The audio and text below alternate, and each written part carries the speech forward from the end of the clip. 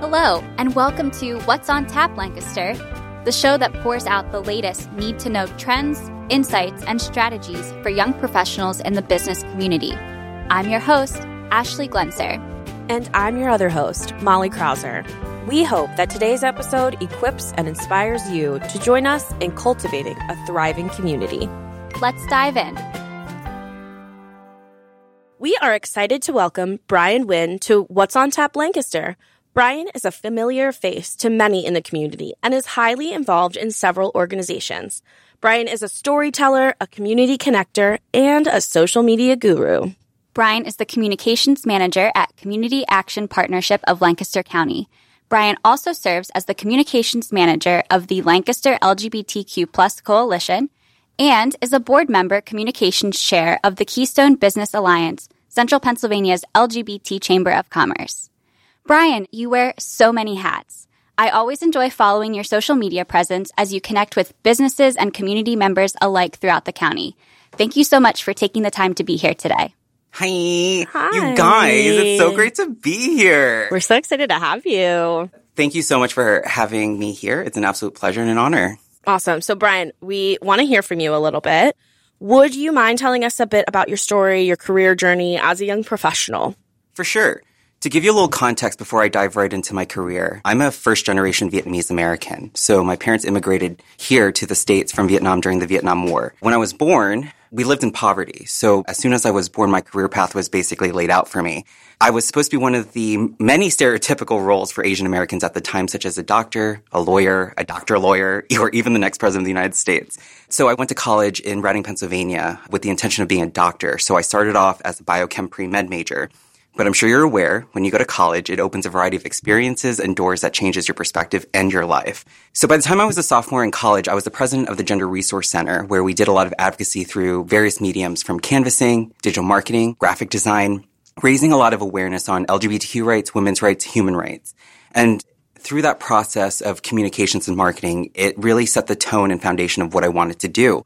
But by the time I realized that, I changed my major about 7 times, and I was paying for college by myself. So fortunately, through the power of networking and through a variety of doors, I became the first marketing person for a local Food Network TV show. So as a college student, it was like the best experience ever, telling stories and connecting with local businesses and getting free food at the end of it. Sounds amazing. So it was the epitome of my college marketing experience. But during college, I received a lot of internships and great opportunities and really built my social equity. And so by the time I graduated college, I moved down to Baltimore, where I started off as a social media specialist for a local boutique chain down in the Inner Harbor. And then I really worked my way up to a digital marketing specialist. It was post-Baltimore riot, so it was my role to tell the stories, to get clients and customers to stop by not only our hotels, but Baltimore as a whole. And it was definitely an eye-opening experience. And it was in that moment when I realized storytelling was very impactful for me. Hearing the stories of local business owners and people who would travel to Baltimore for a variety of reasons. And it just really captivated my heart. But when it was time for my chapter to close, I started a new one at Thaddeus Stevens College, where I was the web and social media coordinator while working as the director of communications for a domestic violence organization out west. And then I worked my way over to the Community Action Partnership, where I started off as a part-time web specialist, working my way up as the current communications manager, as well as volunteering in a variety of roles that involves communications and marketing in some capacity. And I've been very fortunate that most of my roles have been fairly new, or I've really taken my roles and run with it, which opened a variety of other opportunities. That's incredible. So we heard a little bit of, you started this experience in college that really shaped who you were and are today. But can you tell us a little bit more of what you love most about social media and the outlet that it provides? So what's so great about social media and what I love about it is the power and the impact it has. Social media is a great opportunity for you to connect and network with people from all over the world.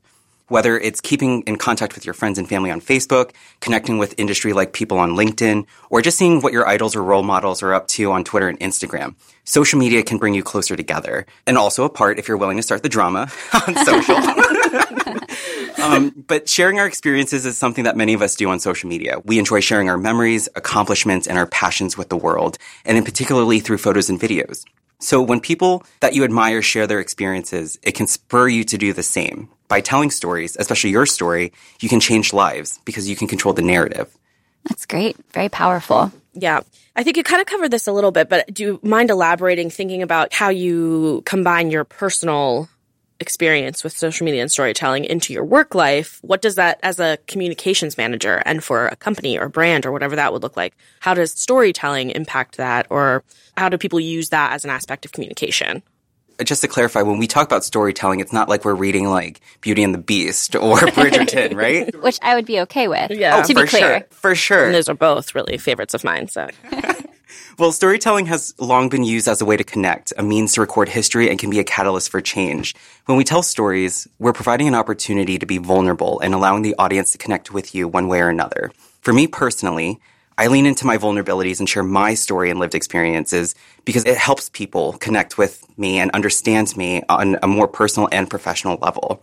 For professionally speaking, it allows you and your organization or business to be able to let people understand what happens behind your closed doors. It provides that level of transparency that a lot of people, consumers, are looking for. And it lets you connect with your customers and the community one way or another. Stories have been passed down from generation to generation, people to people, to learn, educate, and understand the world and this crazy journey we call life. So it's important that we tell stories so we continue the history and the impact that we're all having on this earth. What are some brands that you feel like, local, national, international, whatever that would look like for you, that are really good at storytelling, that provide that transparency and can make you connect with as a professional in that space, that really feel like they do it really well? So I'm a little biased for locally, like the Community Action Partnership is definitely one. But organizations like the Lancaster Chamber, you guys are doing incredible work in telling the stories of our local businesses, our local business community, and really highlighting your history. Not a lot of people understand what the Chamber does or who is the Chamber. And so by you tapping into your storytelling, I feel like you guys have given such a strong presence of who you are, and what you represent to our community. In terms of like nationally, talk about pressure. I'm very biased towards the queer community. So usually like the Trevor Project or like the Human Rights Campaign, ACLU, they are very intentional with the stories that they're telling and the impact that they have in our community and in a lot of people's lives. That's great. Thank you.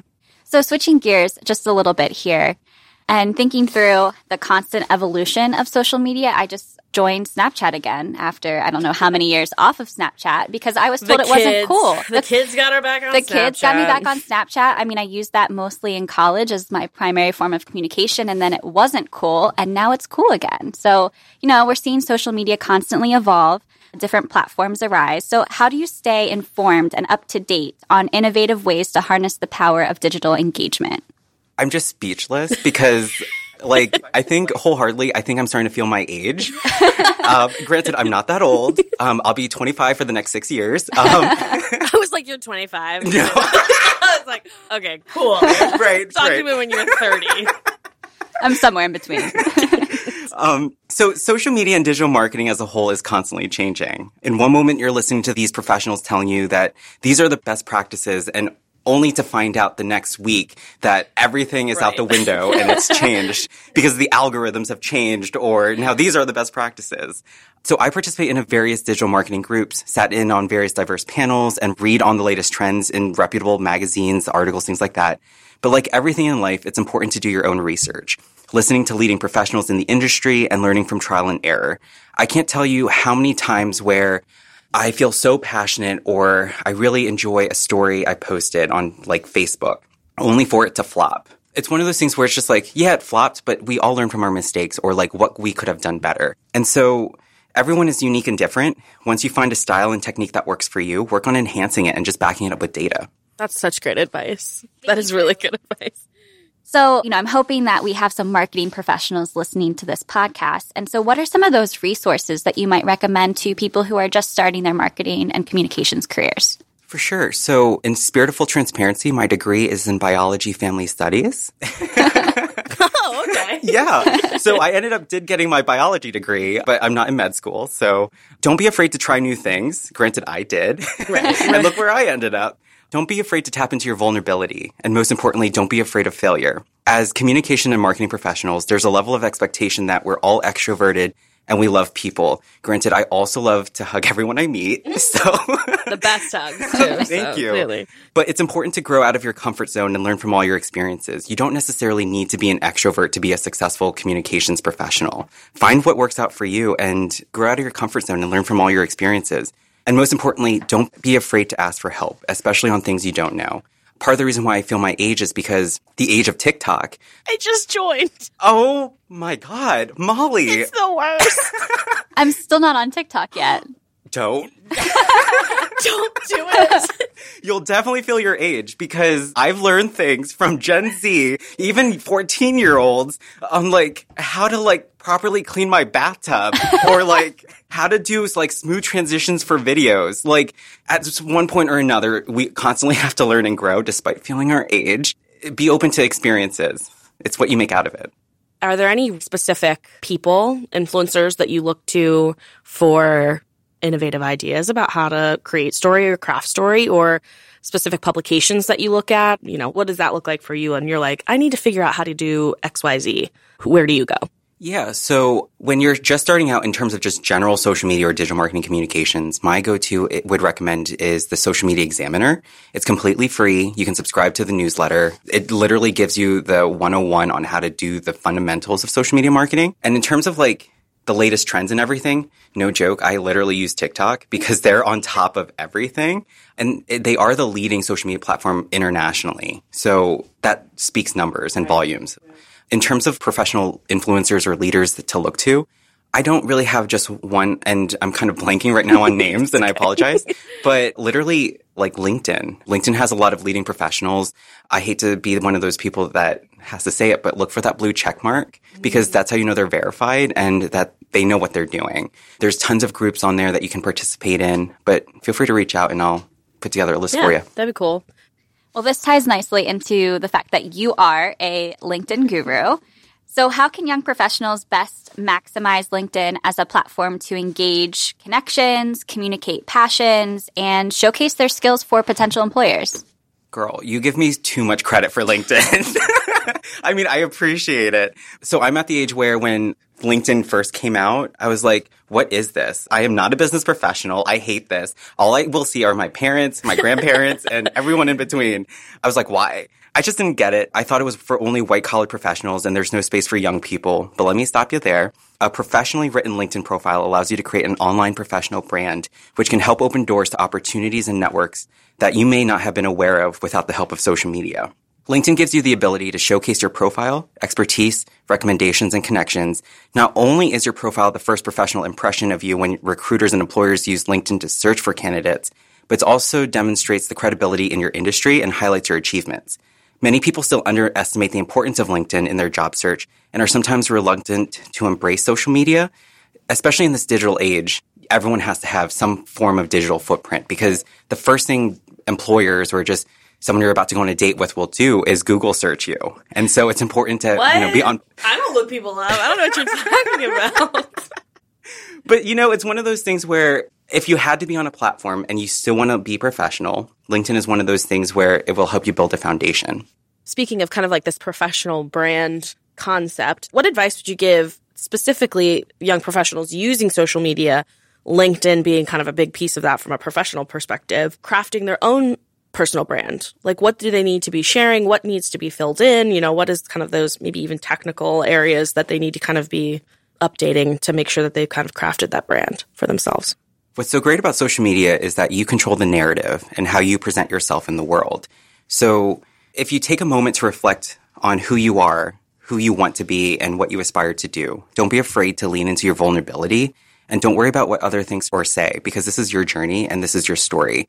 I think for me personally, being Asian American, my voice was always silenced. I have never learned how to speak up or tell my story or represent who I am. And so when I came out on May 1st, 2013 at 10:46 a.m., that was my moment in life when I wanted to change things around. And so tapping into the power of storytelling and the power of social media, I combine my personal and professional branding because wholeheartedly it's who I am. I really lead with vulnerability.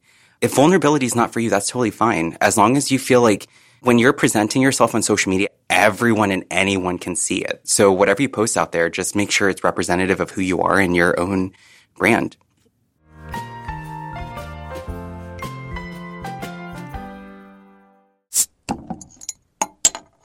Hi, Brian here, taking a pause from the interview for a taste of Our Town Brewery's Press On.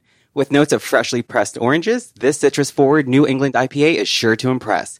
Did you know that Press On is the first beer Our Town released to the public? And it hits the spot. Head over to Our Town Brewery in Lancaster City for a taste. You can follow their latest food and brew pairings on Facebook and Instagram at Our Town Brewery. Now, let's get back to our conversation.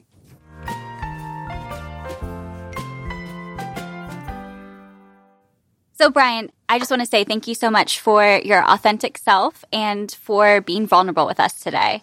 And we do want to switch gears a little bit for a moment and just talk about you personally and your volunteer involvement with organizations serving the LGBTQ plus community.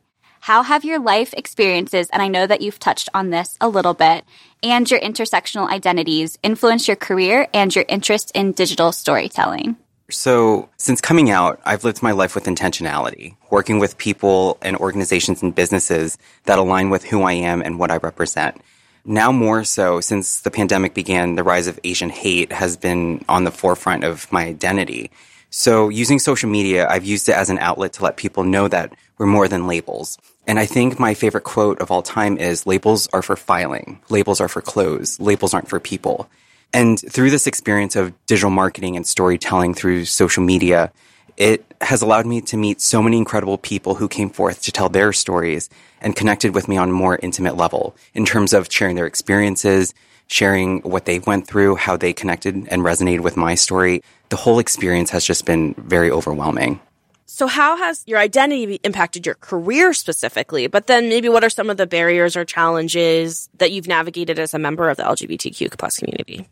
So I've been very fortunate to be able to live my life authentically and proudly with an amazing support system. And businesses and organizations that I'm affiliated with, like CAP, the LGBT Coalition, the KBA, things like that, they support me every step of the way. And they allow me to live my life how I am and who I am. However, it did come at a price. So I had to deal with a lot of family rejection. I had to deal with homelessness and some mental health challenges. But through chosen family and perseverance and challenging myself every day, I've fought to be where I am today. So it's been a crazy ride, for sure. I appreciate you sharing that with us. Thinking through a little bit, we know that companies that have integrated diversity, equity, and inclusion into the workplace are better companies. What are ways in which companies can evaluate their culture and seek to build a more inclusive environment for their employees? I feel like DEI now more than ever is at the forefront of every business and organization. Through my experiences, I think it's important that everyone just be transparent and have that open line of communication by understanding the makeup of your organization or business and how you can implement policies and procedures to support BIPOC and the queer community. For instance, something as simple as adding pronouns to your emails goes a long way. Don't be afraid to ask what someone's chosen pronouns are. Every little thing that you do to support the marginalized community members, it makes a huge difference in their lives. As young professionals, don't be afraid to ask the tough questions and bring a stool to the table. Challenge the way of thinking. Oftentimes as young people, there's this misconception that we are too young and we don't know what we're doing or we don't know what we're saying. But contrary to popular belief, we make up a majority of the population now, and we have this certain level of expectation from businesses and organizations on DEI and being a safe space. You don't have to name names necessarily, but in some of those organizations that you've been, how have you felt supported in some of those atmospheres and or in any of the things you volunteered with too? Like, what are some tactical ways that you've felt like, oh, this feels really good, or oh, this feels like a safe space for me? I'm going to use the Community Action Partnership as an example. We implemented the email pronouns. Adding pronouns goes a long way. I came out as non-binary, so my pronouns are he, they, and I also go by Bree or Bri. I'm not dead naming Brian. I'll always be Brian. But members in the organization as well as the community has begun to embrace my new name change, which is Bree or Bri. So little things like that goes a long way for me because I've struggled with my identity in so many ways. And coming out the first time wasn't great. And so coming out the second time isn't great, but it also was a better experience. So organizations, that make you feel seen goes a long way. It really does. That was beautiful. I love that. But thinking about companies specifically, how would you encourage, not only as a colleague of other folks who are members of the LGBTQ plus community, but, wanting to kind of foster that type of culture throughout Lancaster County at different businesses? What are some other things that young professionals can be doing specifically to advocate for their colleagues that are part of that community or other marginalized communities for that matter? So now more so since the pandemic began, there's been this seismic shift in the way that young professionals think, engage, and expectations from the work that they do and from their employer. So when it comes to applying DEI to the workplace and engaging, one of the best ways to do so is to create a culture of belonging. A culture of belonging naturally asks us to note and respect the differences and the first step to appreciating diversity.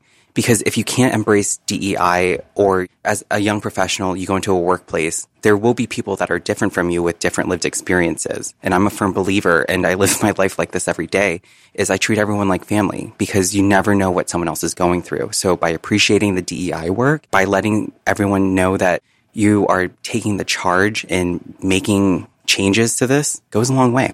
I loved every single thing you just said. Every single thing. That culture of belonging, that is the seismic shift. And that is what, from top to bottom, I feel like companies can be doing is creating those cultures of belonging. And what does that mean inside those companies, in supporting marginalized communities, and what you don't know about someone? Just I can't. That was amazing. No, period. And period. Yes. And also just, exactly what I think our listeners as young professionals, and such a great kind of tidbit to pull. If there's one thing we can kind of is this culture of belonging and how important that is to the marginalized communities, but the shift we can make as young professionals in our workplaces. So thank you for that. Yeah. Also, as young people, we're afraid to have our voice be heard. And it's one of those things that we need to learn that we have a voice and we're here for a reason. So don't be afraid to use it.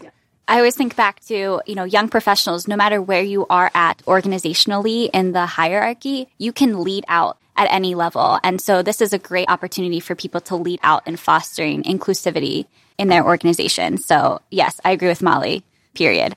So one of the themes that we've seen emerging from recent chamber programming is about the importance of mentorship in creating pathways for marginalized communities. So women, people of color, the LGBTQ plus community. So when you look back at your life experiences so far, and you don't have to name names, but who have been some of those people for you, lifting you up and investing in your life, or, kind of what have they done? And here I was ready to name drop. You can name drop. Right. You can name drop. I just don't want you to right. This was in that kind of situation. Right. Right. I feel like it's going to be at the Oscars. Who should I name? Oh my God. Who didn't you name? Right. And I promise I won't slap anyone.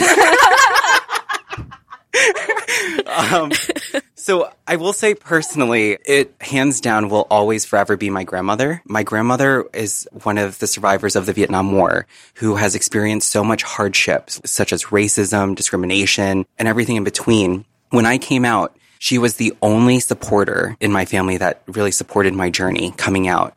And she helped me embrace my Asian identity. I'm the only one in my siblings that is very fluent in Vietnamese, writing, cooking, speaking. And it's one of those things that I will forever cherish because it was one of those things that I was ashamed of because I was growing up in a predominantly white neighborhood and I wasn't seen. But as I've gotten older, she will forever be my personal mentor, professionally and locally. And I hope no one will be offended if I don't name them. But with organizations that I'm affiliated with, the leadership has always been such a great advocate for who I am and really supported everything I've done and challenged me in ways that I would have never thought of and given me different perspectives. So Vanessa Filbert, Christy Arend, this is for you.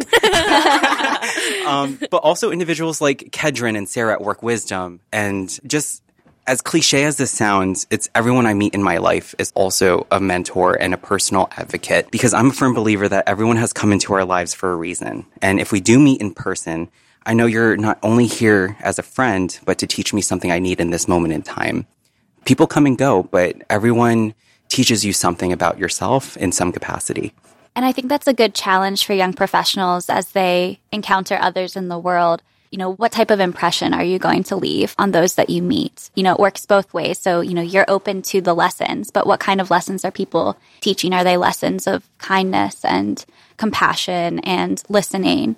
I always like to get into the specifics. So the next question kind of gets into that. So thinking about the characteristics or the situations you've been in or perspectives that those folks that you've named off may have on you, but how would you encourage people to find a mentor? Or what did you seek in those people that they had that it was kind of a mentor-like relationship? So it's funny. When trying to find a mentor, I think of it like updating your Christian Mingle profile, right? Or any dating site. So in all seriousness, I like to compare it to a dating site because you want to understand what a mentor is and isn't. There's a lot of misconception of what a mentor is and isn't, such as like, are you just going to a friend just for advice versus someone who will walk alongside you and provide criticism, feedback, and information to help better yourself and better position yourself in life. Be clear about your goals. What are your expectations that you're hoping to get out of the experience with your mentor? Going back to the dating profile reference, why are you on this dating profile? Like, really lean into that and look at different perspectives. Reach out and establish relationships. Be specific about what you want your mentor to be. And most importantly, to be open-minded and have an open heart to listen to feedback and open criticism.